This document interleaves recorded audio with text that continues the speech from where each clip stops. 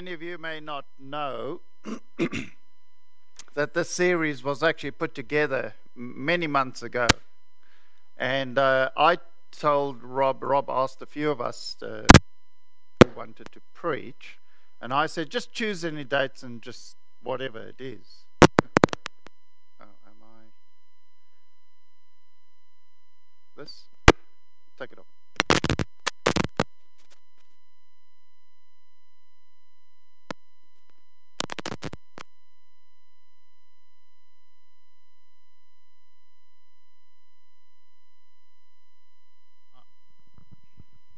I'm just. Are we on? Yep. I'm just glad I didn't get the plagues. By the way, someone's going to come after me and preach that. But I had no idea of the passage, and as I started to put in together the plan, we heard the news of Bronwyn. I asked Rob last week. I said, "How are you going to preach this morning?" And he said, "Oh, I'll tell you afterwards." At this time, when the body is grieving, God knew. And when this whole plan was put together, God knew exactly on this day what would be preached. And so, what will God say to us from Exodus that is relevant and practical for us as followers of Jesus today? My reader has not arrived, so I'm not going to read through the whole passage, but I'm going to give you a synopsis. Basically, what happens is that the Israelites want to go and worship. And remember, they're in slavery, and then they say, afterwards, Moses and Aaron went to Pharaoh and said, "This is what the Lord, the God of Israel, says. Let my people go, so that they may hold a festival to me in the wilderness." Pharaoh said, "Who is the Lord that I should obey him and let Israel go? I do not know the Lord, and I will not let them go." In actual fact, what he says to the slave drivers and the overseers in charge of the people, make things worse for them. Actually, he says, let them make bricks without straw, and let them make the same number as they were before. The first thing that struck me was this. When the Israelites decided that they wanted to go and worship God, in other words, they wanted to do the right thing, things got harder, not better. Have you ever discovered that when you desire to live a life following Christ, when we determine to live a life faithful to being a follower of Christ, it sometimes appears that things get worse?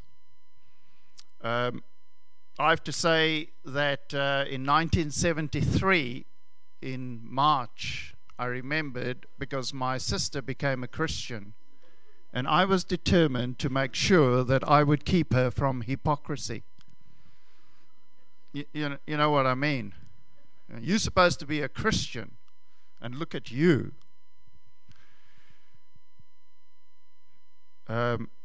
Fortunately, in November that same year, I came to a realization that being a follower of Christ. But things don't always get better. Why is it that they get worse? Pharaoh says, "I don't know the Lord." And then there seem to be people who don't know God who actually are in the forefront of making it worse. That doesn't make sense. Why, when I'm trying to follow Christ, do things appear to get harder? Well, I went back to Exodus chapter 3 and read that God tells Moses what's going to happen. He says, you're going to go to Pharaoh and say, "Let my people go," and Pharaoh is not going to listen to you. In actual fact, I'll harden his heart.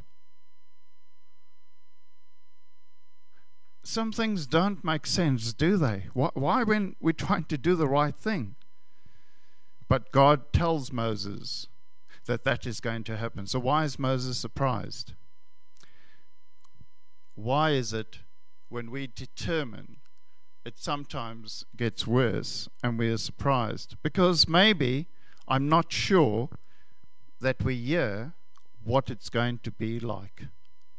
I'm going to come back to what it's like to be a follower of Christ soon. I joined my last employment before I've been self-employed for a few years, but my last employment was in 2001 when I joined an organization, a member organization called the Employers and Manufacturers Association. I was in their training team teaching aspects of employment law. And I remembered my manager, who was the training manager at the time, sitting me down at my induction and saying, "Let me just tell you what this job is going to be like." And I thought, oh, well, okay, this is induction, so I'll hear. And then he went to tell me all the negative things of the job. He said, "First of all, let me tell you about the expense account. You don't have to stay in backpackers, but forget the 5-star hotels." And then he went further to tell me about if you're going to have some wine and you decide that you want a bottle of wine, I want to see some money from you personally. Don't put it on the expense account.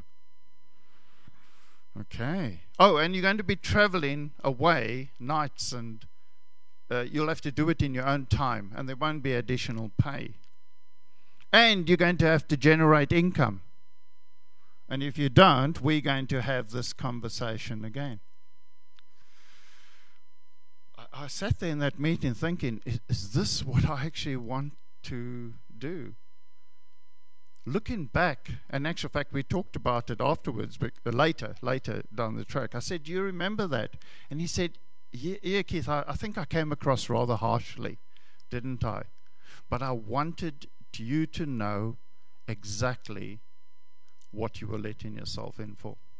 Because he said, when things don't quite go well, then these conversations don't go that well.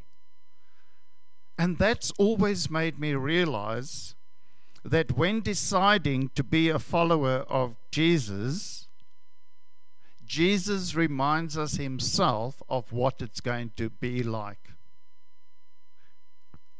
A reminder, this is what Jesus said: "You cannot love yourself more than me. You must take up your cross. You must give up everything to be a follower of me.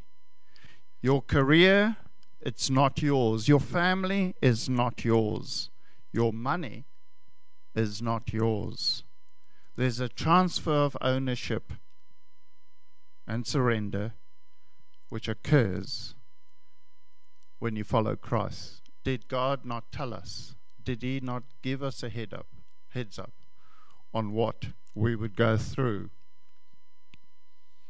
Were we clear about the terms and conditions of following Christ? I started looking at some of these verses, and Paul himself shares this verse: "For to you it has been granted for Christ's sake, not only to believe in him, but also to suffer for his sake." It seems harsh. But how do we respond to the reality of these situations?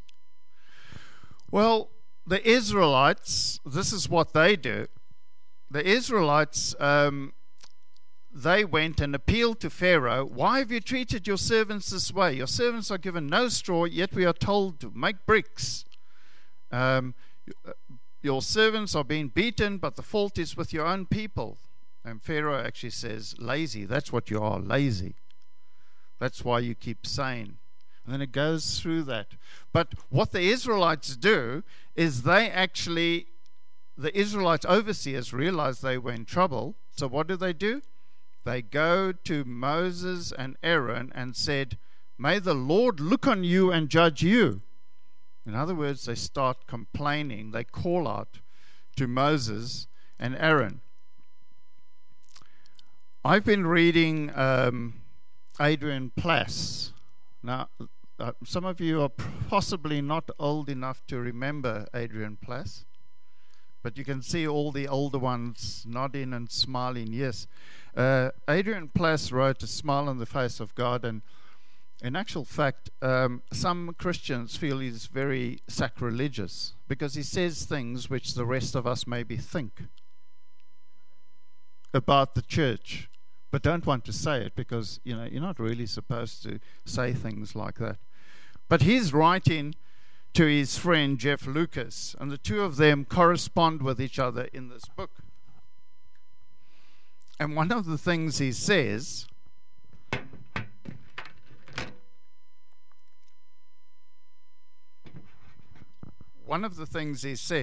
is that perhaps that's why some Christians he's talking about Christians. Some Christians have a highly developed gift of moaning and have been practicing it for so long, it is practically an art form.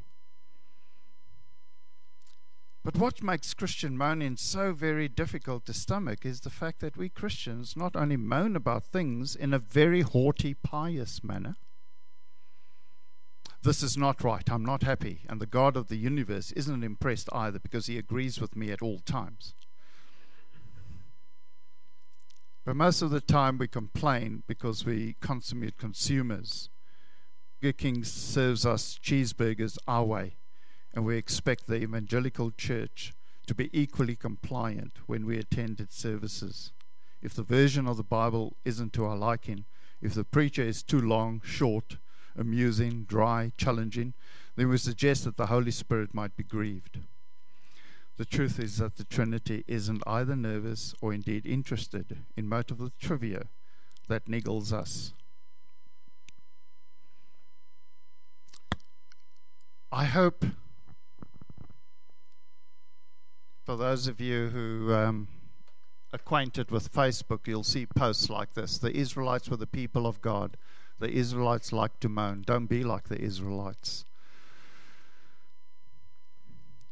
What is it about us that actually makes us always crying out in this particular way? There is another part to crying out to God, and that is in a different manner, not moaning, but heartfelt agony. And I think for many people, this past week, and Rob shared with us that young woman, there is heartfelt agony. I had a friend through Scripture Union that I met in the very first year we came to New Zealand, 1990. Helen Umoya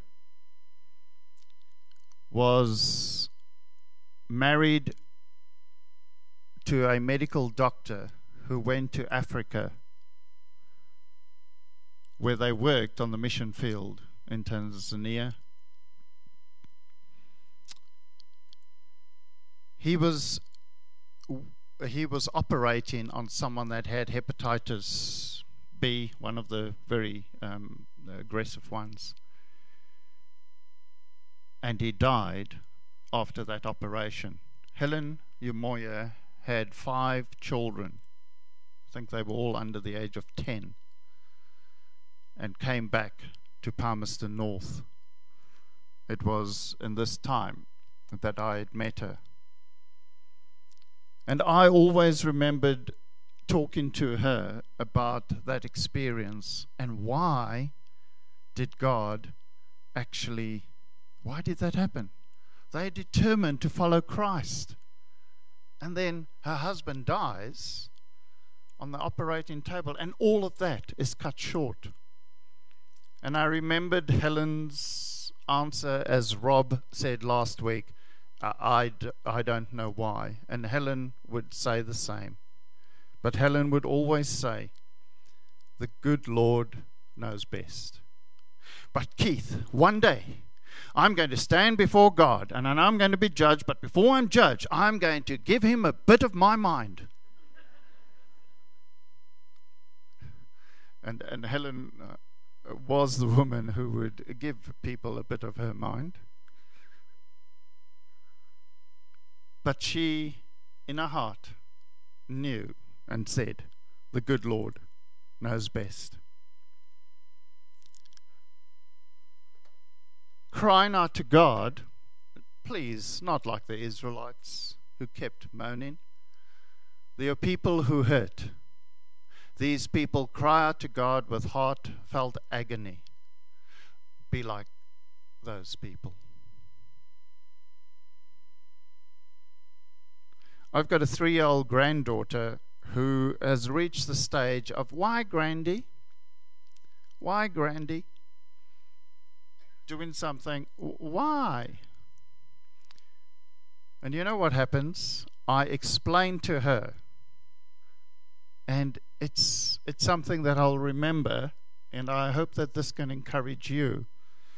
Because when I tell her why, she says, oh, that's what's going to happen when we see God face to face. Oh, that's what it's about. For some of those answers we will get now, before we see God. But I think for many of the answers, we will only, why? See, God had a bigger purpose in mind with Pharaoh. Actual fact, in Exodus 6 verse 1, this is what God said to Moses. Now you will see what I will do to Pharaoh. Because of my mighty hand, he will let them go. Because of my mighty hand, he will drive them out of his country.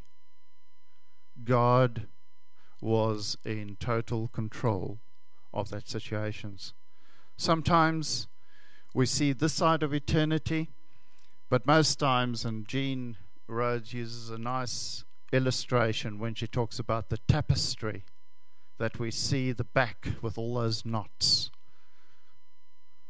But when we see Christ face to face, we will see the picture, the beautiful design that he had been planning all along.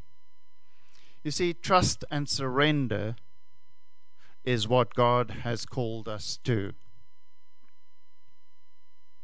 Trust and surrender is what God has called us to.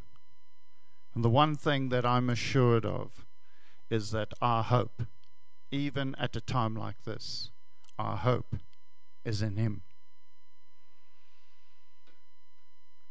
Exodus 5 verse 1 to 6 verse 1 is relevant to you and I in 2021, here in Lower Hutt, where God has called you and I to be.